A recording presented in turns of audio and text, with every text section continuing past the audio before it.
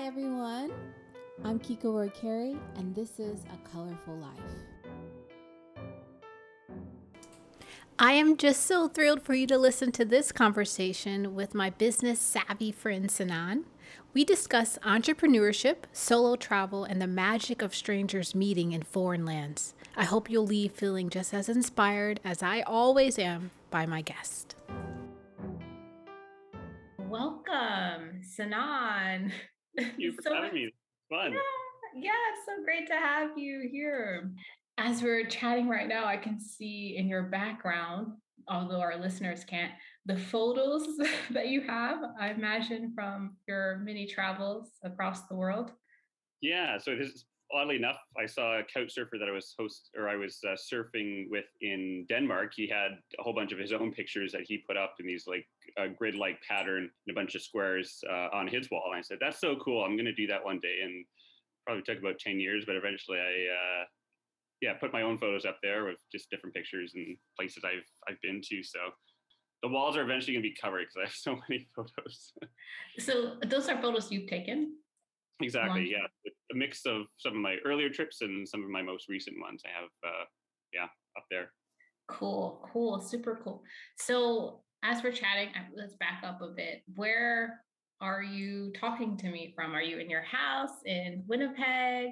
Exactly. Yeah. So I'm at in my condo in downtown Winnipeg here. So right where I've been for the majority of this pandemic. I love to travel, but I haven't been too many places since that started. So I'm at home at the moment. So, okay, so you said that you've been in Winnipeg for most of the pandemic, or all of it. You haven't traveled much. So, I imagine that's probably really difficult for someone who's always traveling, like yourself. So, what have you been doing to kind of, keep yourself sane or busy during this Yeah, that's time? been, I think, the toughest thing that I think everyone's been trying to do is just how do you keep busy and doing things. I mean, there's definitely a moment during the pandemic when we had like everything closed, restaurant. Yeah, I've been just working on different projects and thinking of different, I guess, passion ideas that I want to, explore. And that one of them is the Ice Cycles ice bike company that you mentioned earlier, and we'll get into a bit. But it's just been a lot of sitting around and, maybe going for walks or bike rides around the city and just exploring outside more and not being pressured to do anything. You're just going to have time. It's almost like when you're back before you had any responsibilities, any jobs or anything, you just had time to kill and you just did things, which was very foreign for me because I've always had things to do and, a checklist of things to do and whatnot. Mm. Yeah, I mean, I think that is something we all can relate to wherever we are in the world.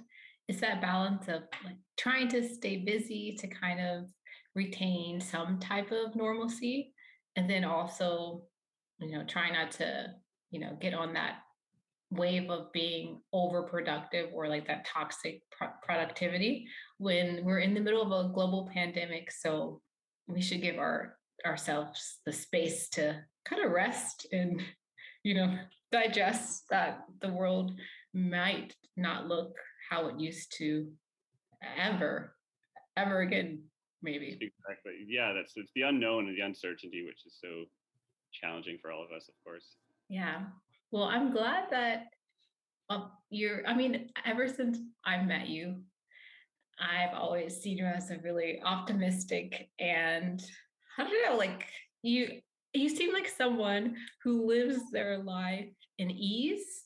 And maybe I am just from the outside looking in, right? But you know, as an entrepreneur, I'm sure there's a lot of pressure you have in other areas, but I've always seen you as someone who just goes with the flow, but does it in a way that just seems very natural. Not like goes with the flow, as in really lazy. It doesn't do anything. The complete opposite of that type of go with the flow, but more like I don't know. I just keep going back to ease. So yeah. I think there's definitely times where things are really chaotic and busy or stressful or other situations people wouldn't even know how I handle it, but I just don't get too worked up about things and just work through problems or issues that come up. And I guess it's an easygoing no point kind of getting stressed, and maybe I enjoy some of that high pressure, and I think it relates to some of the ways I travel, right? Couchsurfing, or not knowing where you're going to sleep that night, or all that kind of uncertainty is kind of what I thrive on. So it makes life easier when you have other issues that come up, and you're just like, yeah, we'll work through them. Mm-hmm. Mm-hmm. Yeah, I just want to also talk about how we met, because I think we need to frame that for the listeners, because you're in Canada, right? I'm based out of the United States. So how does a Canadian and American, which isn't so far from each other, right? Canada and America. Right. Well, how do we even meet each other? And yeah, you can kind of start off and tell how we met.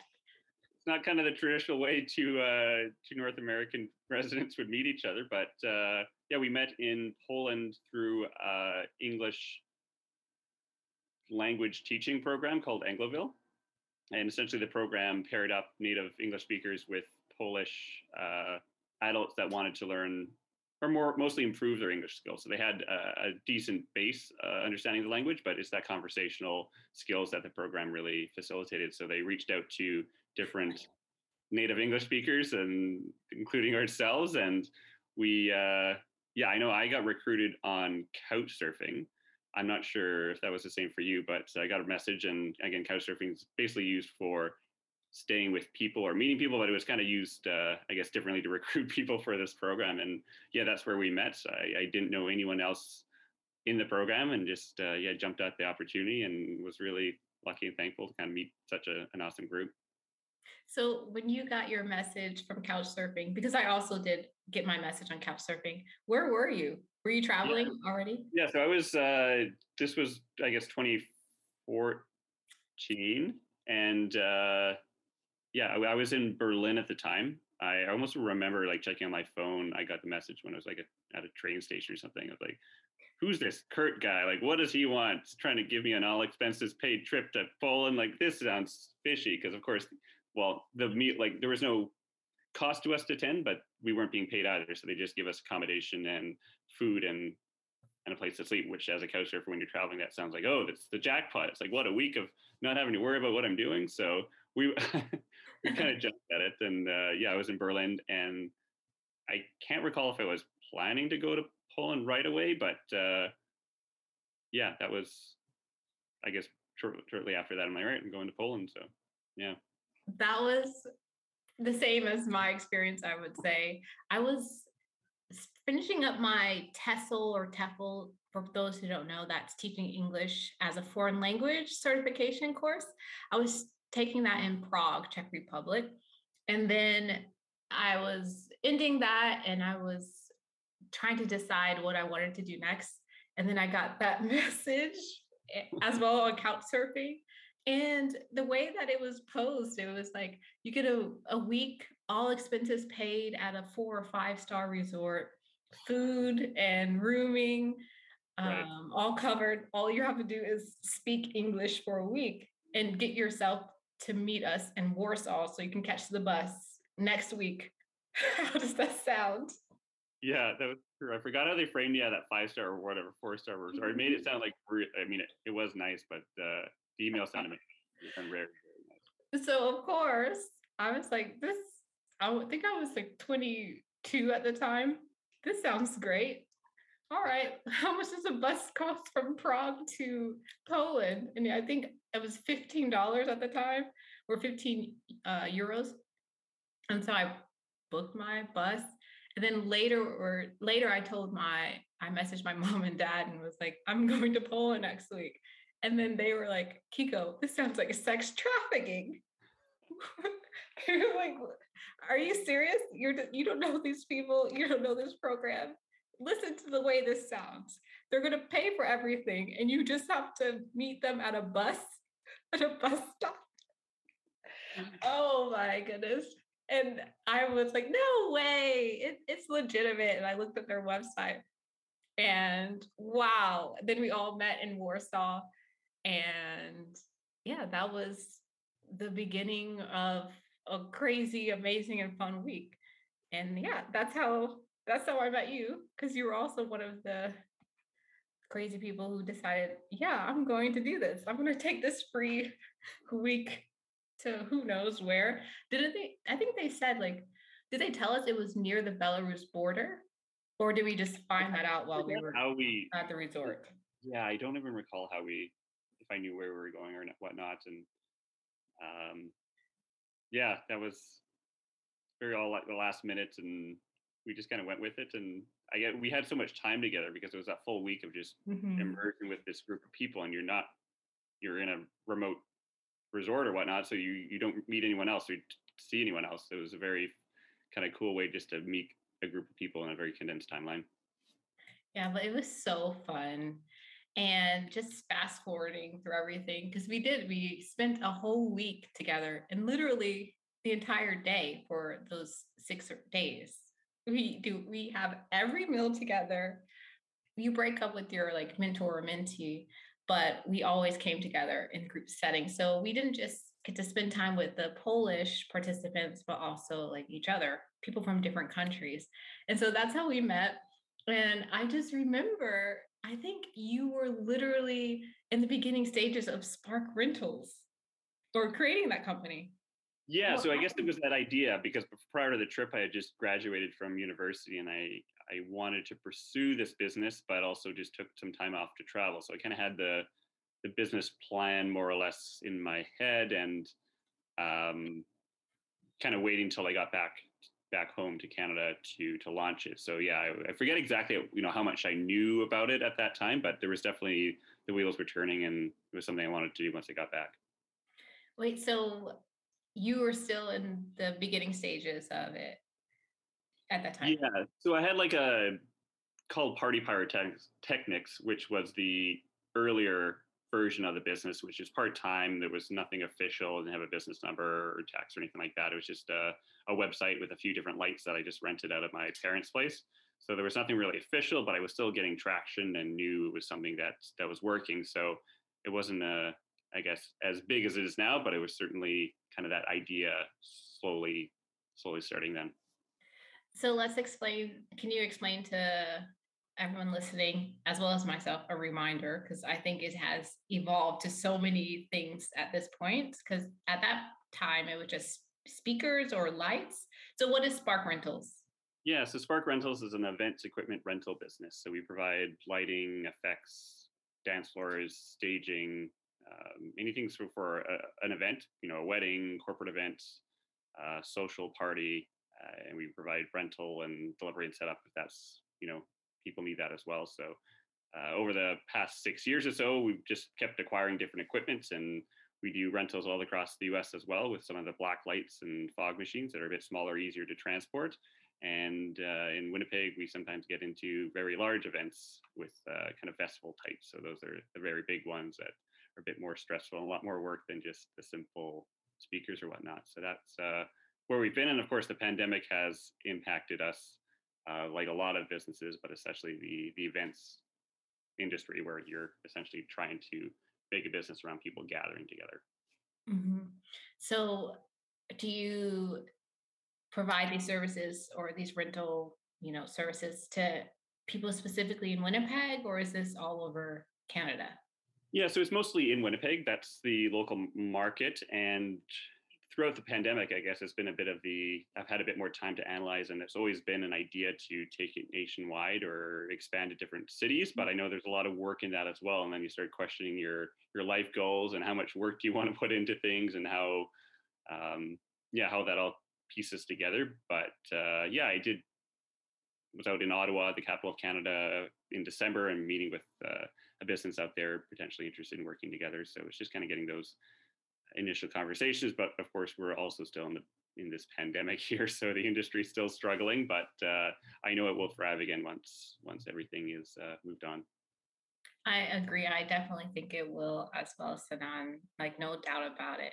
I just think about, you know, when you're in the early stages, I just remember you talking about, I'm going to start this company. And then I was so young and I was just thinking, what do you mean you're going to rent lights and stages? And then you started to tell me more about it. I was like, you're right. People use these things for all types of events. And that is a common event where like weddings or birthday parties, that's always going to be a thing. So there's always going to be a need for it. I just thought it was brilliant. And then I was so young, we still are young, but I was so much younger back then. And then you were so much younger. And I was just off gallivanting around the world. I wasn't even thinking about what am I going to do to actually sustain myself and make money. But you were really into it. Like, I remember you having your laptop every free moment we had. You were sending some type of email.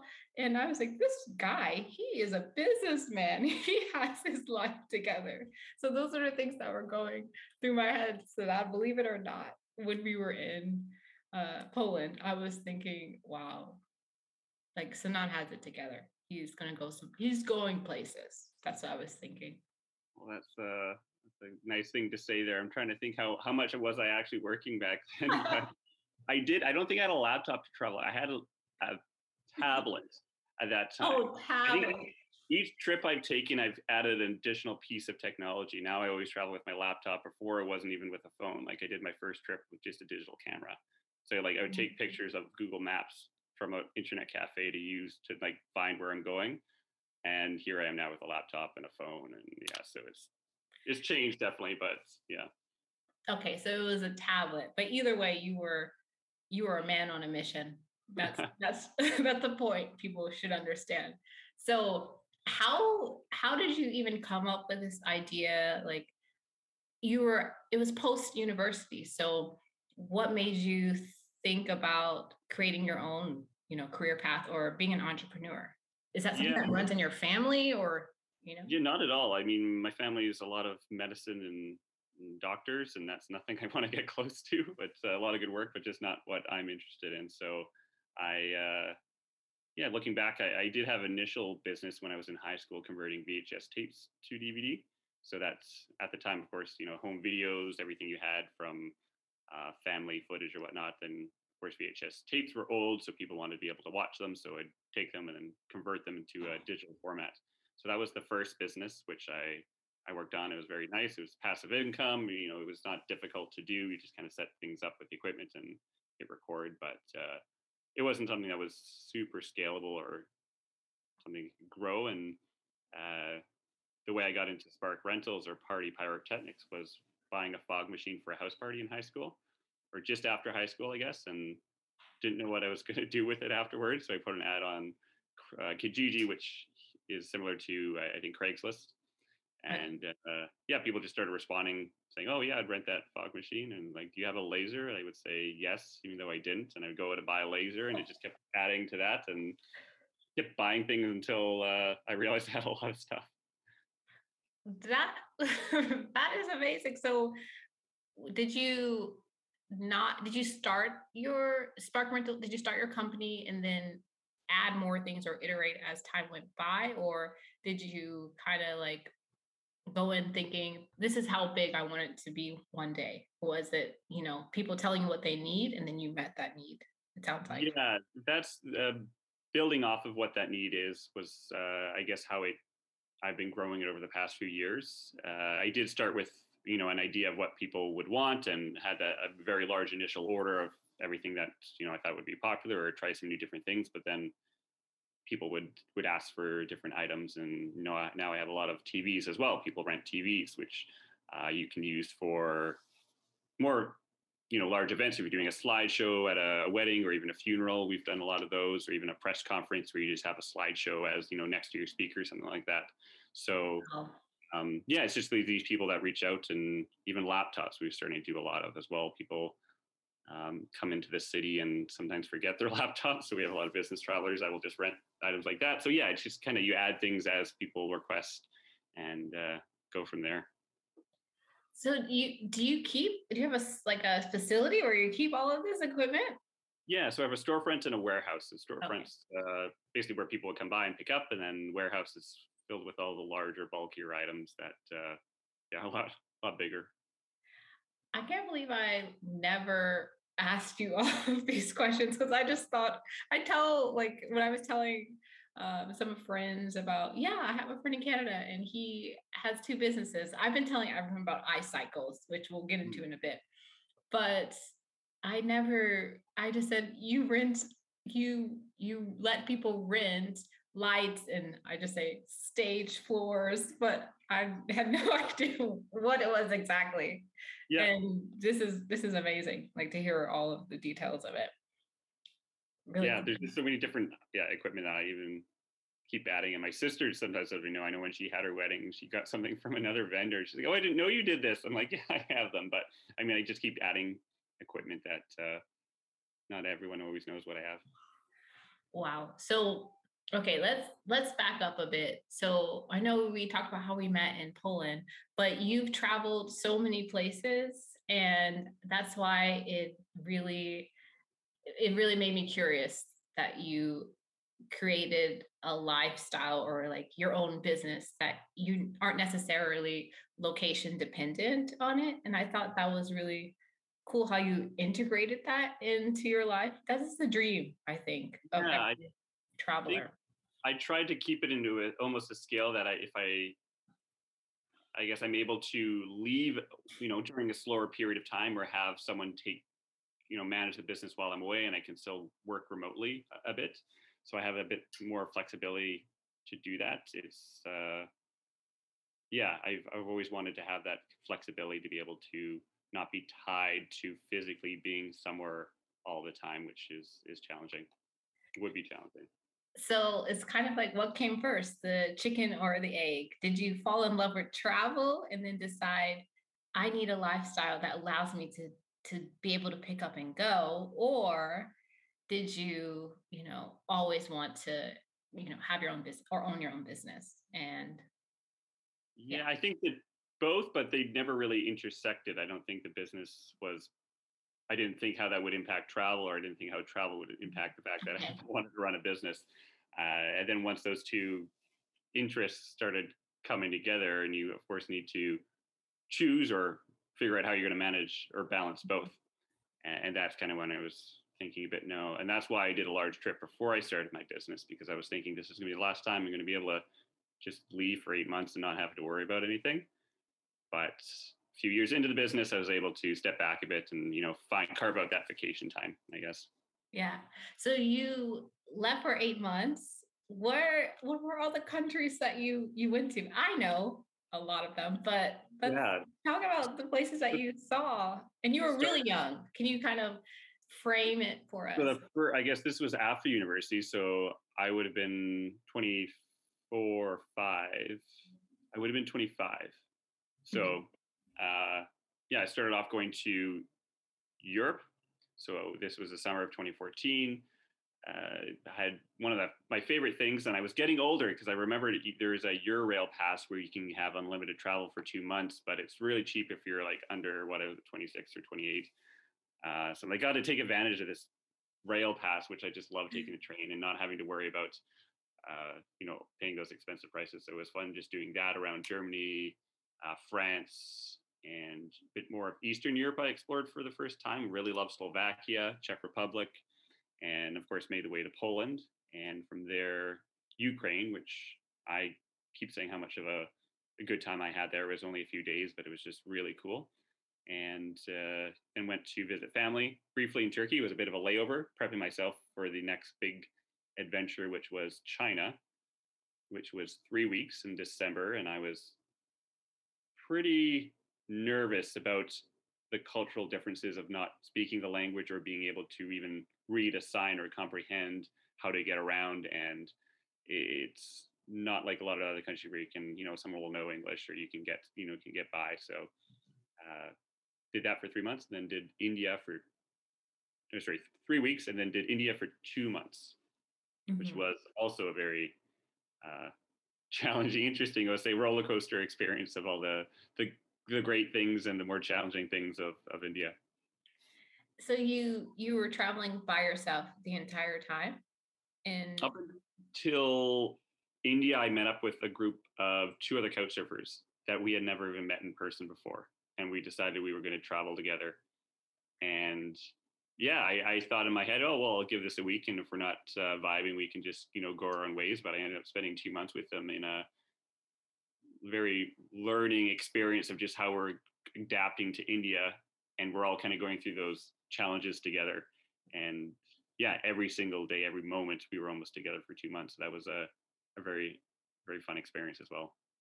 So couch surfing is so amazing. I think it's changed so much and as things do, right? But I don't know. I think that was during the prime years of couch surfing. It feels like because I know I've couch surfed quite a bit and hosted more than I've couch surfed. But you have couch surfed all over the world, and that has virtually not just been a great affordable way to travel, but it has been a way for you to exchange culture in that country, be hosted by local people, and really get the insiders experience of each country.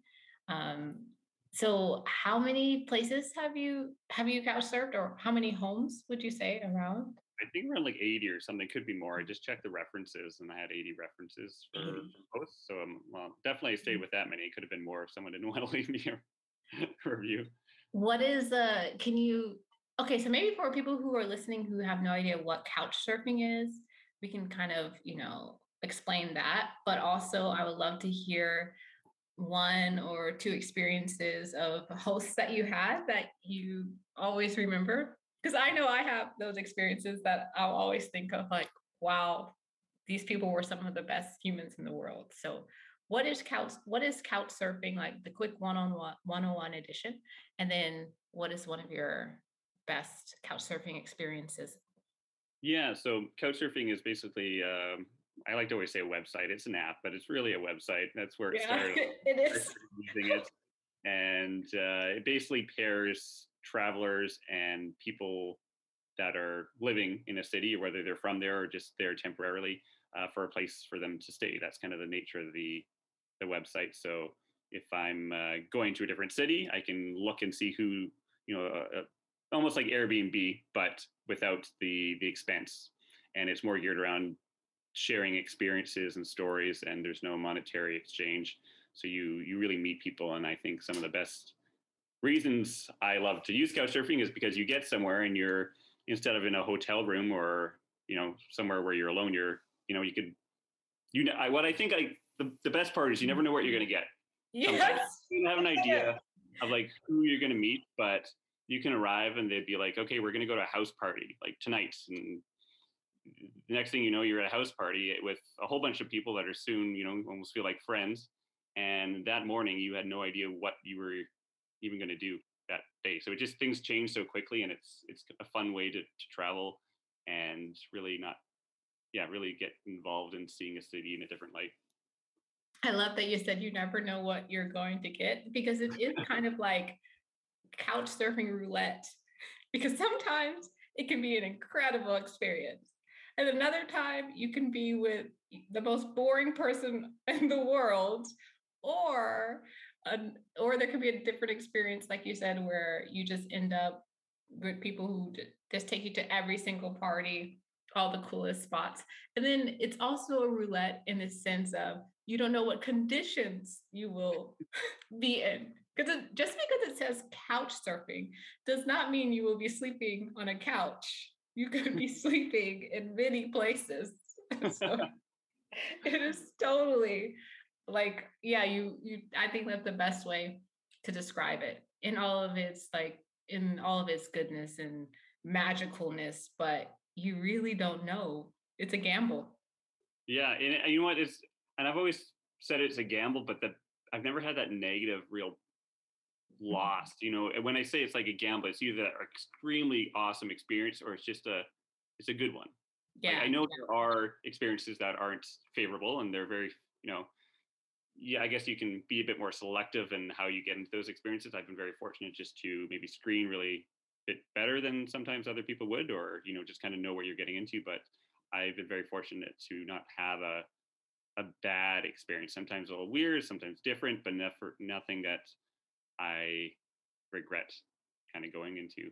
But Yeah, I'm trying to think back. There's so much. I almost need those triggers to think of some of those cool. So, okay, so let's talk, then think of a specific country then, because I know, Yeah. so way back in the day after we met and when I was a blogger, and you were a blogger, I had you as a guest, what do you call it? Like a guest post or something? You took over. I called it a blog takeover or something. Okay, that I do recall that. And I think your story that you wrote was about your time in India, the train ride or something that you had through India. I think that's what you wrote about. Oh yeah, I'm yeah. going to find that post and I'm going to attach it in the show notes so people can read that story, and it'll be a good place to reminisce on if I can dig it out of the archives. But yeah, so I remember it seemed like the time that you spent in India was really, I don't know, maybe life changing or a different experience for you. Did you couch surf while you were in India? I think we only did that once. And again, we were with a group with me Couchsurfing, kind of the model for myself. I always think Couchsurfing's the best when you're doing it alone. You don't, when you're with others, you can almost relying more on that shared relationship that you already have instead of kind of meeting someone else and really putting yourself out there. When you're with someone you already know, you almost feel like you're guarded a bit. So yeah, we only did that once in India. And of course, it's so much cheaper there that the hassle to try to find a couch surfer host and all the challenges, it was so much, yeah, it'd be a lot more work. And especially just getting internet. Like I didn't have an internet plan, so it was like going to internet cafes, and I think yeah, you went like something like 6 days without internet at one point. So you're just the whole back and forth messaging, which just didn't make sense. So we just stayed in hotels. I guess they're called hotels, but to a different condition than what we're used to. And yeah, I just explained it as an overwhelming of all the senses, like all of the senses, whether it's like what you're seeing, your eyes are being drawn to every direction, the smell of, I mean, sometimes really good smells and cooking, but you also have like garbage burning on the side of the streets. And, the noises, the constant honking and people shouting and just the way they, interact. And I even say touching too, you'd have people come up and just, grab you in a very friendly way too. Everyone wants to be your friend, but then you realize you can't give your friendliness throughout the day. Like every other second you walk 5 steps and someone says, like, can I have a picture with you? Friend, can we talk? And it's great to do that for a little bit, but then when your day consists of just talking to people all the time, is a bit overwhelming. But yeah, I'd say love hate India. It's like really awesome, but also very overwhelming. That I've heard that from a lot of friends that have traveled through India.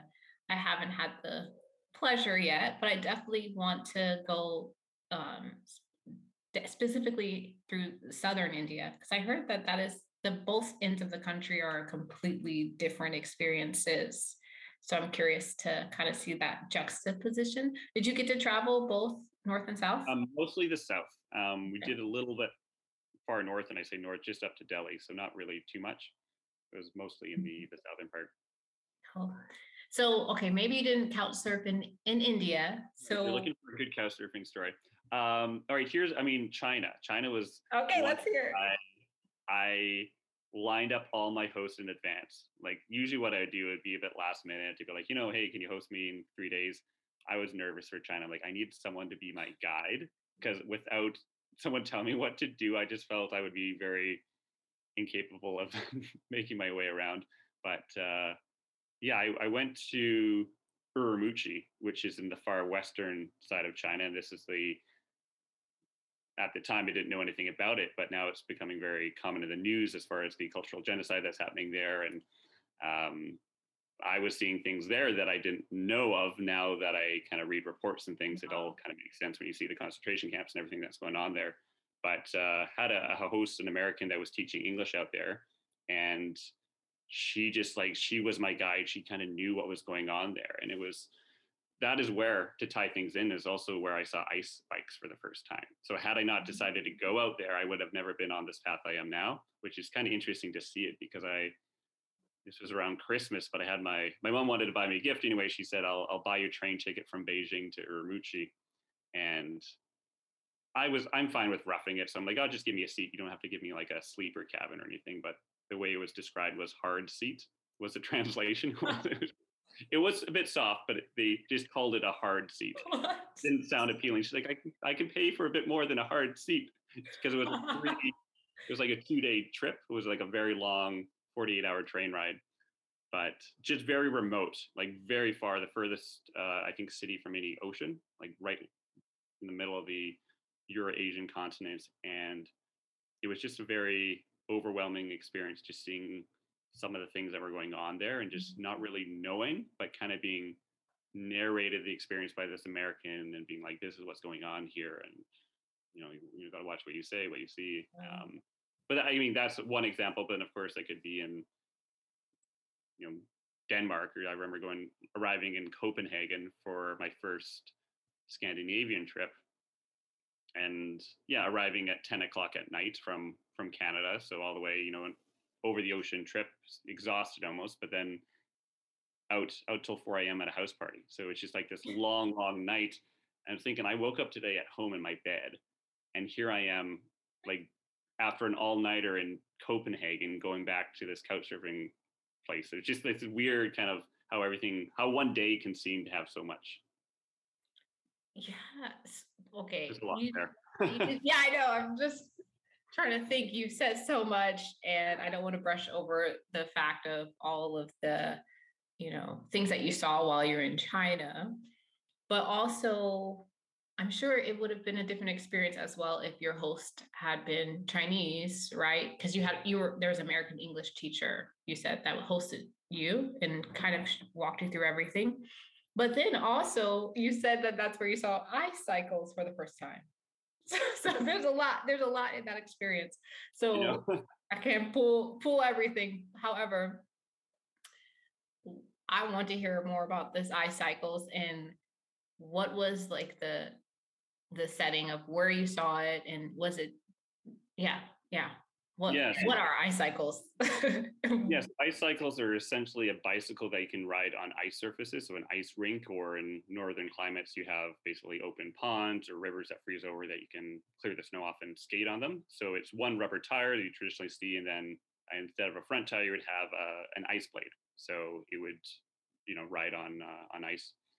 But in China here, I was in Urumqi, which is that far remote, very, very large city, but remote.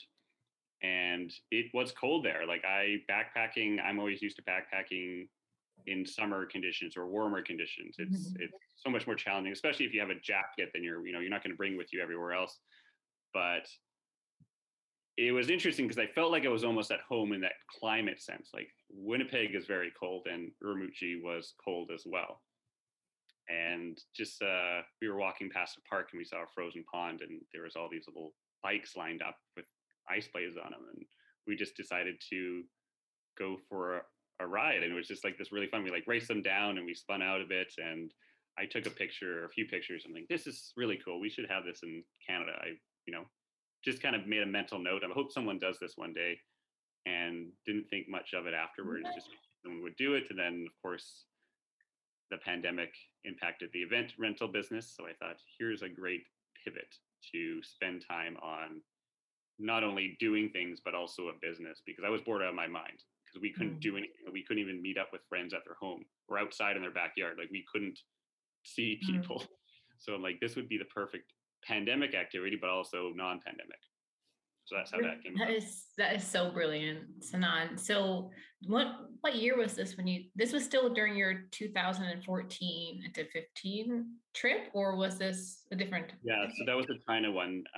When I went to China, was just after Angloville. So after we met, that would have been the December of 2014. And I think we met in September or October. Yeah, we met, I think it was October. Yeah, it was getting cooler. Yeah. But so you kind of bookmarked that in your made a mental note, and you went back to that years later, and there still was no ice cycle business even all of those years later. No, nothing. And it's I think that what just made it that really cool idea is because it's such a fun concept that it's barely been touched in North America. I know there's a company out of Buffalo, New York that does it. They build their own. they build them their own, which makes it extremely expensive. So their units are quite expensive and not really accessible in the sense that if you really want to bring this to a lot of different places, to bring that price down. So we thought, I had a couple business partners that we worked on, and thought, yeah, we should just bring these in and not only rent them here in Winnipeg, but sell them to, across North America. We're trying to get other rental businesses to buy them, and so they can offer them as well. So even if have a skating rink, you don't have cold temperatures where you are, you could still maybe find an indoor arena to try them out. That is so cool. So I'm definitely going to link your icicles. I keep saying icicles. I don't know why. That's the intention. Because I think on your Instagram page, it's one word, right? So my brain automatically says icicles because icycle is not a word. So anyway, I'm going to link your iCycle Instagram page. And anyone who's in Canada or near Winnipeg, you should check it out.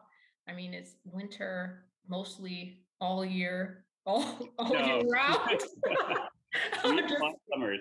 We're known for having very hot summers and very cold. We're very polar. Well, this gives people a reason to visit Canada in the winter time instead of saying, I'm not going to go, it's too cold. Hey, you should go because you can ice cycle. And wow, that is so cool that you are trying to you've been doing some market research and you're trying to bring it to other places in North America. So maybe we'll have it in some of our snowy places in the US one day. Well, some place in Vermont, and we're going to try to really ramp the sales part of things after the end of this season, because we just needed to show people what it was like once they arrived and once we got all that coverage.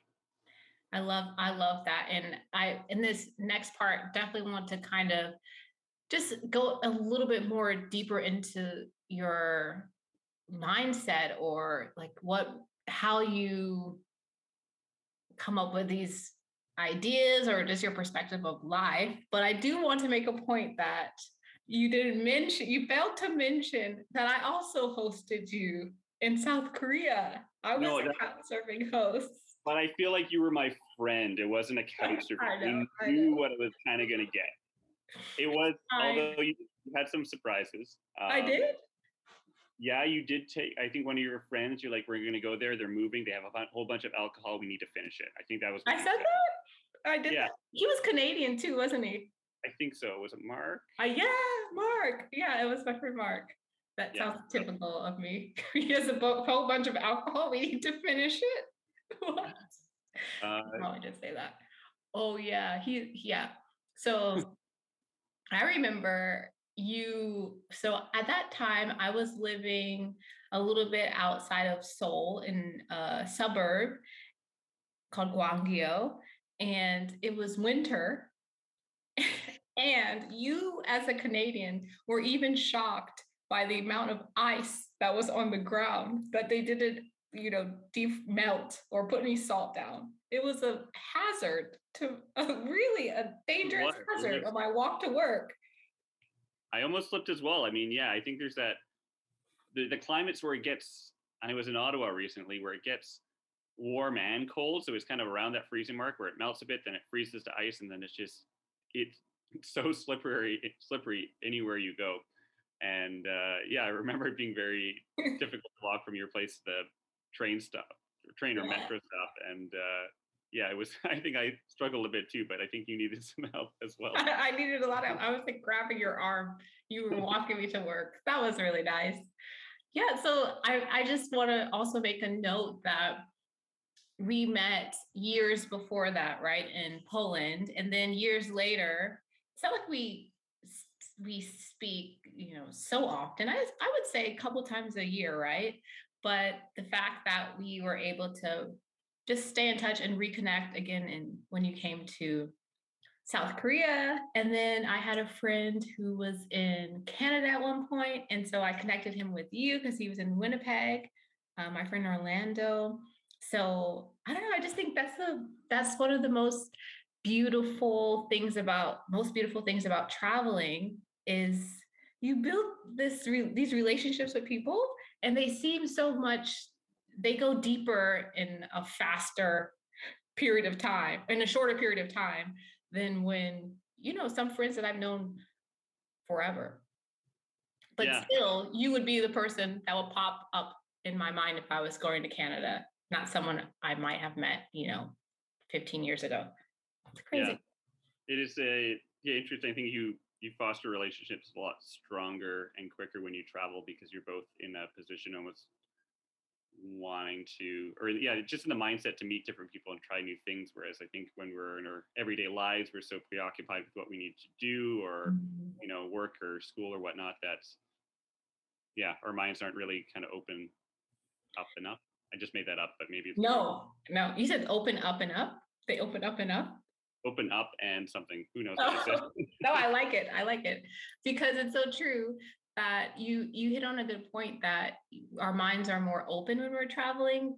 And I think that's what I love about traveling is I think you can see people in their very best, you can see people, I don't even know the word, in their best form or the best that they can ever be because people are alive and I think also brave and willing to take risk and more, I can't even find the words, more adventurous. Like you see people as their best self and you always remember them in that way, right? So when you reconnect, it's like you're a different part of yourself that you aren't day to day. And then that's how you were when you were with that person, you met them. So whenever you reconnect with them again, it brings out that side of you that you might have had laying there dormant for who knows how long, especially during a pandemic like this. I don't know. Yeah, no, I think that's a very good point as well. That's, I think I think some of the best moments are when you meet up with people that you traveled, and it's because those people are the only other ones that had that shared experience with you in that place that you can talk about it. And they're the only other person that you can really talk about it with that really understands what that moment, however long was it, whether it's a couple days or a week or so, that you can share with.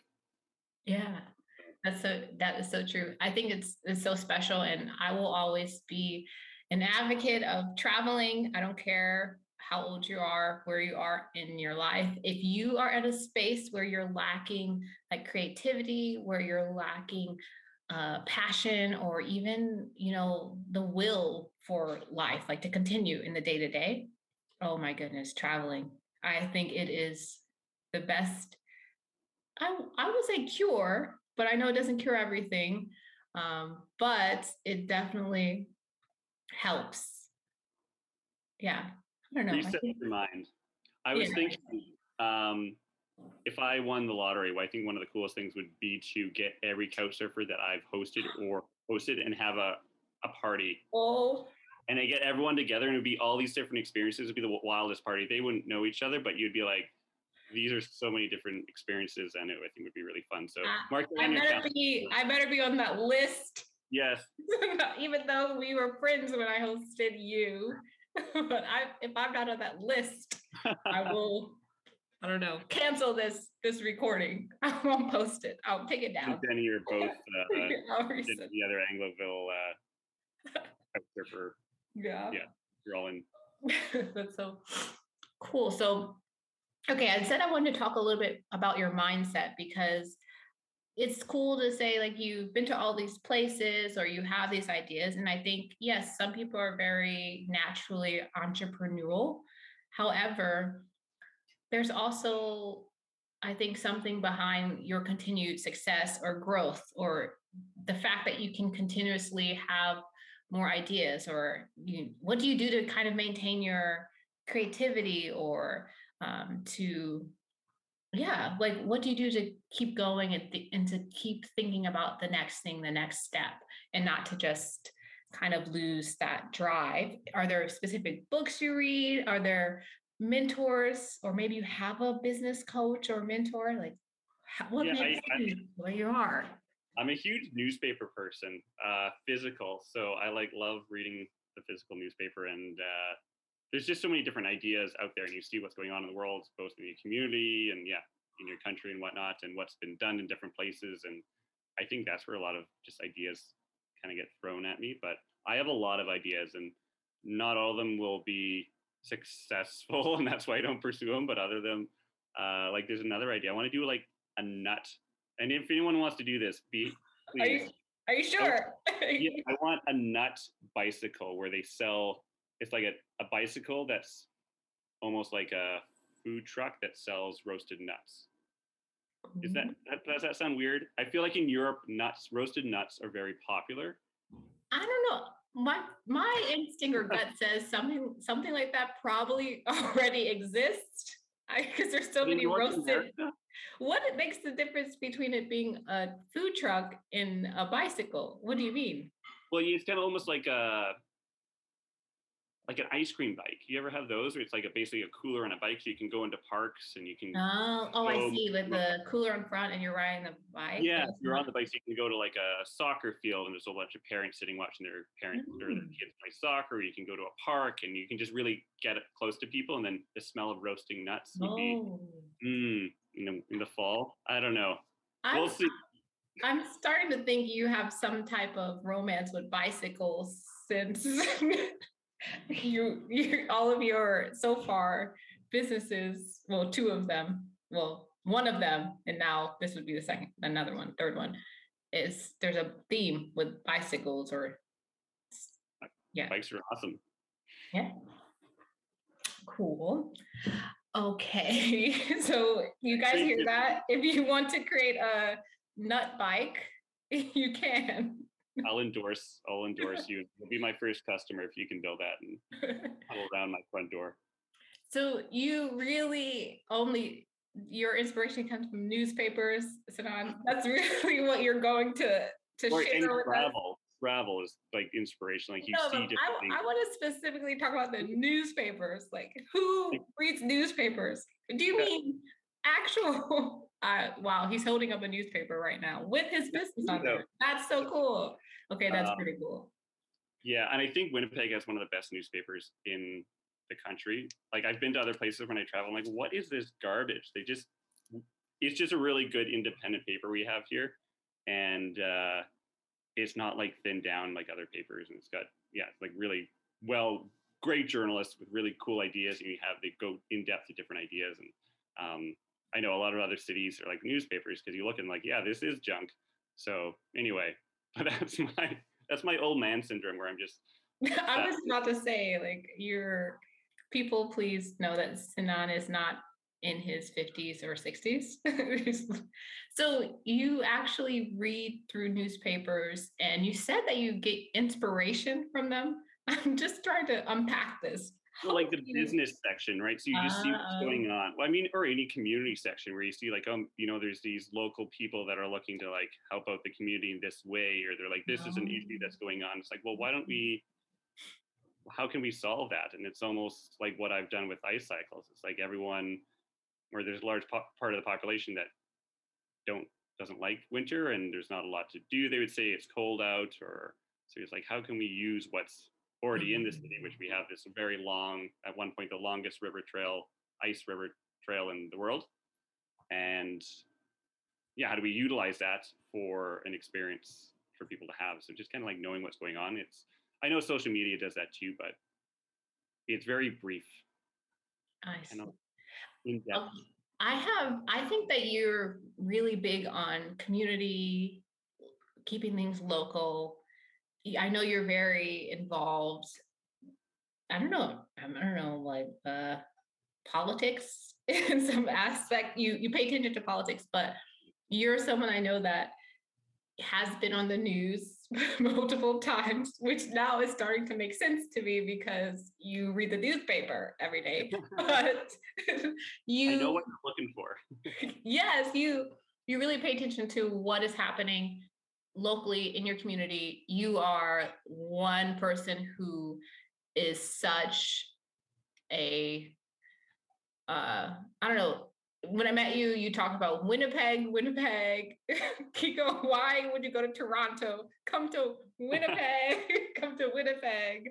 And then you'll send me pictures sometimes of like your city, but sometimes it seems like there's really not much there. But however, you just make me want to go there because you really, I guess, care a lot about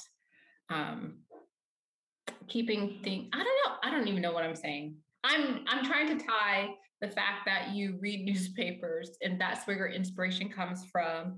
And then your businesses are very much so about bringing community together. I mean, look at your Spark Rentals are about events that you have with people you love and care about.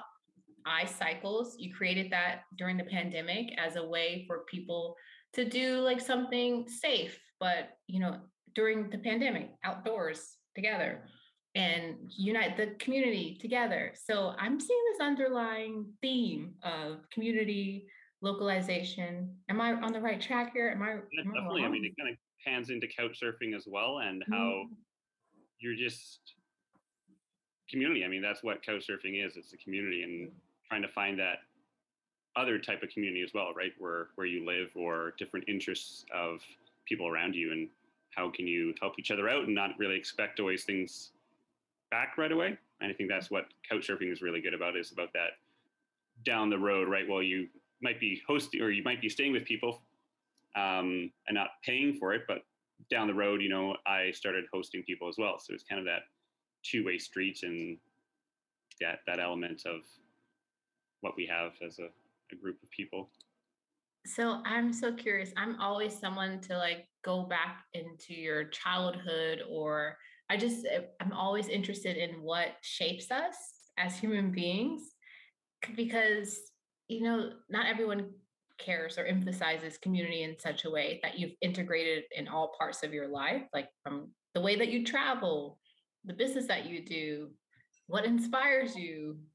And is that something you grew up around, or can you even trace back to where that came from in No, your it's life? tough. Yeah, I mean, like like you said at the beginning of this podcast, I travel with my family a lot growing up, Okay. and that was you have your world open up to knowing there's lots going on that you don't maybe even know about, or just there's so much going. Yeah, there's so many different interests. I think, yeah, Couchsurfing touches that on as well, which there are so many different kinds of interests, and whether I'm not even interested in it or not, to be able just to experience someone's interest, I think is a lot of fun. So you'd be doing something that, I don't know why this is the first that comes up, but someone that did, and I don't read Harry Potter. What's that thing, the sport they play in Harry Potter? I don't read Harry Potter, but it's Quidditch. Quidditch, yeah. So they actually do real life Quidditch, and like they all ride around in brooms, and then there's like a snitch, which is in like this flying object in the movies, but there's an actual person in when you play in real life. So he would just love playing Quidditch. Yeah, it was just Quidditch. Yeah. And it's just like, oh, that's really interesting. Like, tell me everything you know about it. Like, I've never done this, and I don't know if I'm particularly interested in spending a lot of time, but I definitely want to hear like how you do it, and like what you like about it, and just learning about that is interesting. I'm going to plug in my laptop. So ask me that question. I can hear you though. Go ahead. Yeah. So Quidditch is also a sport that was played at my university. I remember there was a club for Quidditch, so I'm not surprised that people like it as well. It could be fun. The broom part seems very challenging. I didn't get that. I never actually watched people play it, so I didn't know that they actually use a broom and run around on a broom. That's kind of strange, if I am being honest, that people are running on a broom during a sport. But from everything that you're saying, it just makes sense that I think it also goes back to traveling and experiencing things, because once you fall in love with experiencing other people's worlds, their worldview, their culture, their country, it makes you even more curious about your own, like where you came from.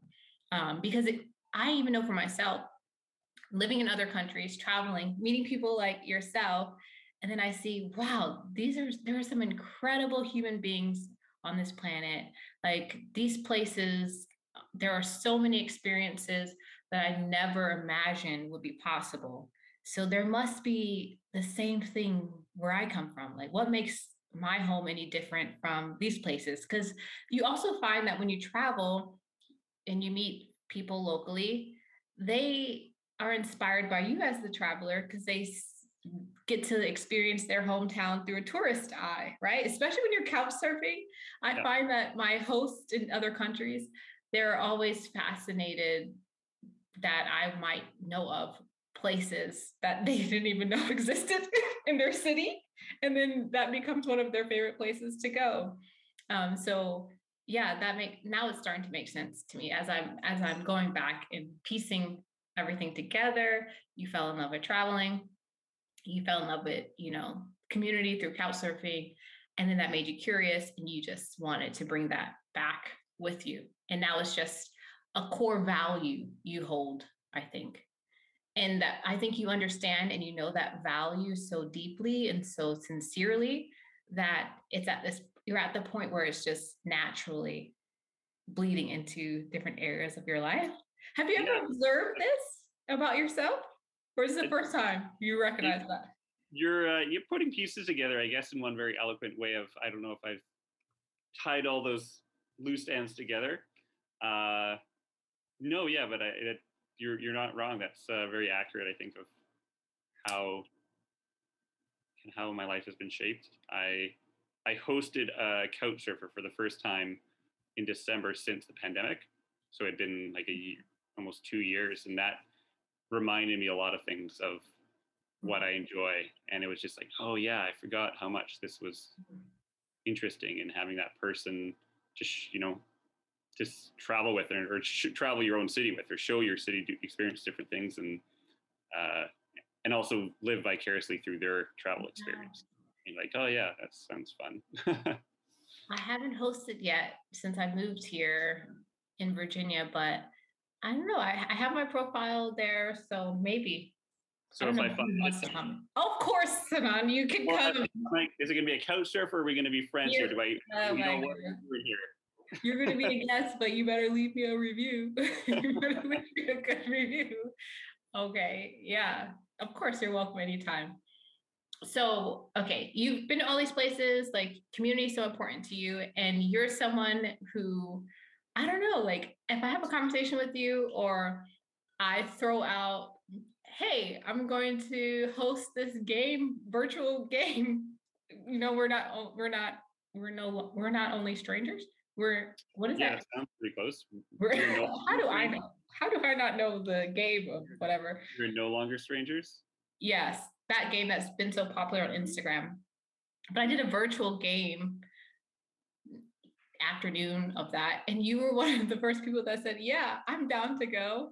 And so I don't know, I just always love that you're always spontaneous or like up for something different or something fun, and that is really cool. And I think the people that you have in your life, all of us, they kind of mirror different parts of ourselves, right? And kind of remind us, as we were saying earlier on, of especially friends that you meet through traveling, they're like those markers who are always in your life to remind you of a different part of yourself that might have been asleep for a while day to day. So I don't know, whenever I chat with you, you give me that, I don't know, pizzazz or excitement back for life. Like, don't take it so serious, Kiko. Like, just enjoy the journey, enjoy the ride. That's what I wanted to say.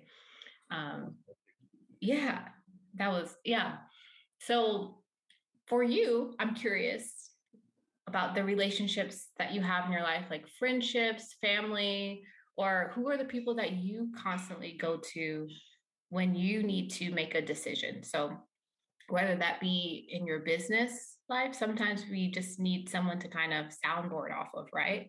Or, in your personal life, maybe you're feeling stuck, or you had a great accomplishment in a certain area and you just need to tell somebody. Are there specific people you go to for that? Yeah, I think families, parents are always up there on the list, and I'm fortunate enough now to have 3 nieces and a nephew, so like that's family's growing really quick now. So that's really fun to spend time with all of them, especially as they get older and kind of start being able to talk and whatnot. But yeah, of course, friends as well, being able to pitch ideas. I have one friend, I'll always tell him ideas, and most of the time he says, that's a stupid idea. So, Really? but I do have a lot of ideas, and I know not all of them are going to be good, but he gives me good, honest feedback. And he did say iCycles was going to be a success. So Okay, good. I was about to ask, has he ever said something was a stupid idea that turned out to be a success? But he sounds like he has good judgment. He doesn't like the nut bike idea, so maybe I'll prove him wrong on that. But you might be proving me wrong as well, because my first, when you told me that, I was thinking, maybe not you had better ideas. And maybe not articulating it perfectly, but yeah, friends have a good network here of people from high school and university. I did both in Winnipeg, so there's two groups of friend networks that are here, and I think one of the biggest things that people love about Winnipeg is that sense of community that you really can't find in other places. Really large cities, it just gets really lost, and everyone's maybe moving there. They don't have that, that group of people that they grew up with. And Winnipeg has a lot of that community vibe, which is really nice to have that support from so many different people. And so that's kind of someone I can go to. So family is really important and special to you, which I think is beautiful, and not everyone's so fortunate to have that type of relationship with their family. So it's really nice to hear that, they are still at the center of your world in many ways of the way that you move. But it sounds like your parents have always been supportive of you with your travels, as you mentioned. So that is great. I'm happy for you that you have that. Yeah, no, I'm very fortunate. Yeah, that they're everyone's very close to me as well, right? All same city and whatnot. It's nice to have that accessibility to family. That's nice. So, okay. So as we wrap up, there are so many amazing things that I think you continue to inspire me about when it comes to being an entrepreneur, as obviously I'm starting this podcast. And so I wanted to chat with you because I'm sure there are so many things that, we can all kind of gain from your experience of having a business for what has been almost, or is it over 10 years now? I mean, officially 2015 would be my math. I've been running informal businesses since I was 10 years, I said. Exactly, right. 6 or 7 years, right? That's a long time, though. Yeah, I know, right? What do they say? Like most businesses, you kind of know if they're going to last after 2 years? 2 years, right? There you go. Yours is here to stay. Yours is here to stay. Congratulations. So there's so many things that we can kind of gain from your experience. But is there any specific, like tangible advice you can give someone who is thinking about starting a business, or, is in the thick of the beginning of their, entrepreneurial endeavor? Yeah, I think one of the biggest things I would recommend, and people don't say this enough, is just use your money wisely. And there's always going to be people and groups that are going to say, you need to buy the subscription to this business planning service, or you need this to help grow your business, or you need this marketing service to help reach your customer. And I have received so much of that. And you just have to realize, all right, sure, there might be some people out there or some groups that can help you on your plan. But if I said yes to all those people that said they were going to help me, I don't think I would have succeeded. I would have spent all my money and I would have none left. So I think it's really important to bootstrap, where the term is just really use your money wisely when you're starting up. And how can I do this with a very low budget? Because I think that's part of the struggle of starting a business is money, right? You are starting something, but you don't necessarily have the money coming in right away. So being smart with how you can utilize different elements to save money. So how do you then make a decision, or do you follow your intuition? Like if you have an option presented to you and it really sounds like, okay, this is something that I should invest in, but how do you know like this is the right time? It's, for example, marketing, right? Marketing's a big thing in any business. So how do you know when Yeah, when you that's should the tough part, right? It's or there's not? no right answers, and it's a lot of just maybe testing things out, and don't put everything into one basket. And I, with Spark Rentals, tried a few different things with marketing, and in the end I realized that nothing really worked, and I've been thriving since. I just stopped advertising. I focused really on having a good website, having a really good SEO, basically having content online, which a lot of other competitors didn't. Just, they said call for pricing or whatnot. So I think it's just about being entrepreneurial and knowing what to make the right call is. It's challenging. I know obviously these businesses make money off of people thinking, oh, we'll sell them on the dream of success, where maybe they won't get there. I think that's a really brilliant point that you brought up, like especially good SEO, making sure you have an online presence, because it's true of anything, right? Your audience, your consumer, they're going to find you if they really need, if you are supplying a demand that they need. So if, for example, your business, if I need to rent some kind of laser, or if I need to rent, I don't know, a TV or some type of floor for a wedding, a dance floor, that's a very specific need, right? And so I'm going to search that specifically on Google. And if you're the one that has the monopoly over, all of the search engines, you're the one that they're going to find. And that might be something you're not really going to do too much, research or comparing in that area. So I think that's a good point, is making sure you have a good online presence, especially in today's day and age where everything is digital and everyone is searching on Google or using Instagram. So when you started to scale, did you start to hire like more of a marketing team? Did you find that is something that you actually need to start moving towards now? No, I think it's always been for the Spark Rentals brand that advertising wasn't really needed. You create vendor partnerships or relationships with different vendor planners, wedding planners, that sort of thing, that they will, once you have that relationship, it's relationship marketing, they're going to come to you, regardless, as long as you have that good relationship. But people are, as you said, searching out for items. Mm-hmm. So it's not more of an impulse, like, what am I going to have for dinner tonight? If you're typing Pizza Hut pizza, like if that's what you're thinking and that's the only thing you want, you're going to find it. I think that's what people search for. They're going to look, fog machine Winnipeg or fog machine house party, and they're going to find it. So it's, people are directing themselves to find the business instead of just needing that, the opposite. Like ice cycles, we're going to have to, start marketing a bit more, because people aren't maybe at the, well, we're quite well known now, but at the beginning it was, maybe you need to incentivize people to search for that. Mm-hmm.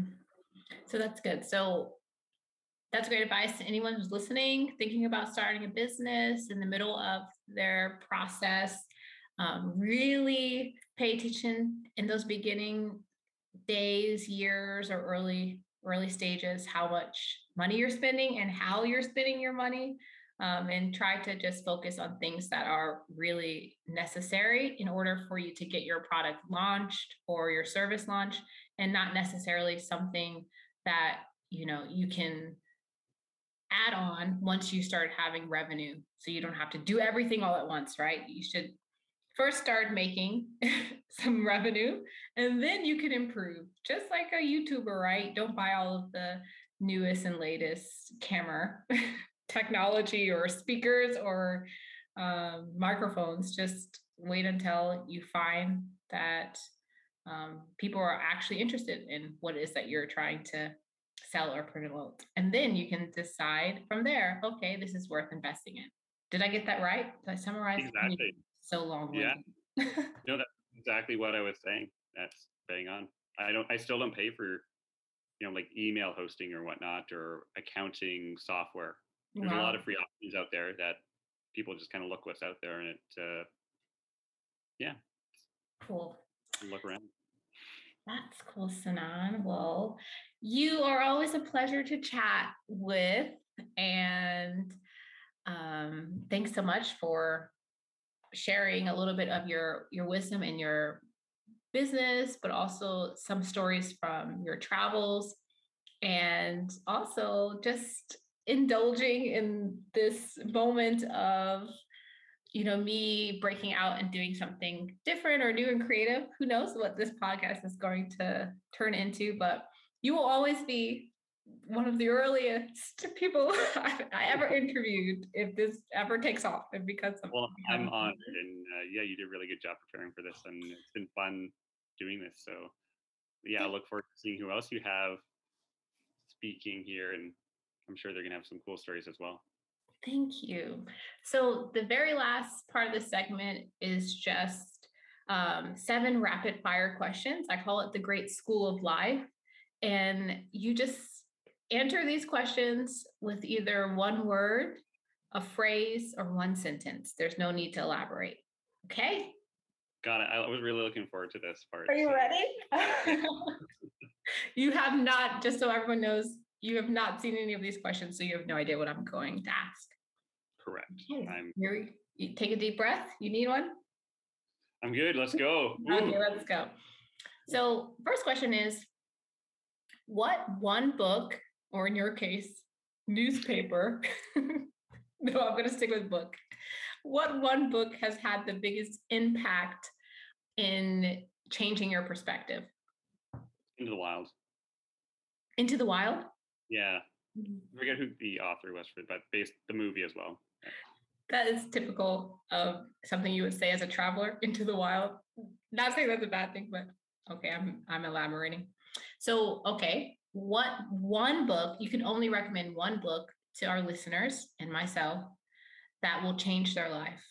What is the book? If you're into the same interests as myself, I would say Into the Wild. I think you have to have that same open to. That's elaboration, but I'll stop.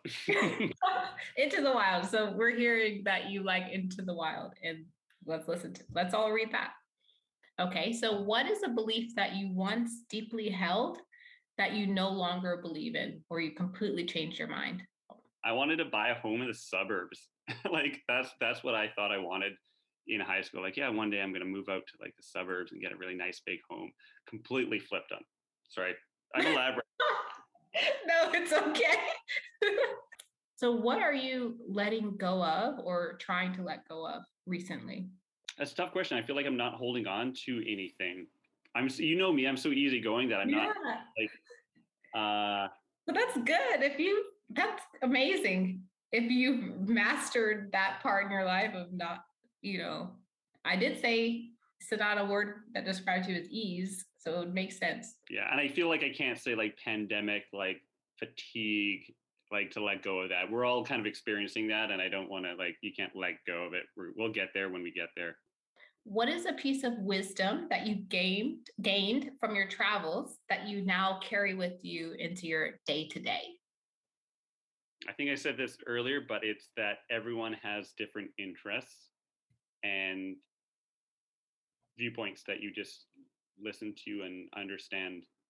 One of my favorite books, Wabi Sabi by Beth Kimpton, she says, in literature, haiku moments are when it feels as if time itself is winking at us. We're completely immersed in an experience, unbothered by past or future, fully in the present. So what is a haiku moment that you've had recently? I would probably just say kind of when I was hosting the Couchsurfer. I decided I'm being really good at this short answer thing. That was good. Okay, last question. The 7th question is, what are you grateful for today or lately? I think I'm just very fortunate that the decisions I made and the people around me have led me to where I am. That's good, Sinan. That's beautiful. Thank you, everyone, for tuning in. You can find Sinan on all of my show notes. You can check out his businesses, Spark Rental and iCycles, and keep up with his amazing adventures. And who knows, one day you might find a nut bike near you. Yes. Thanks for tuning in. Thanks for listening to today's episode. If you enjoyed it or learned something new, make sure to pass it along to someone else in your life. Remember, you don't just live a life, you can create it. Why not make it colorful?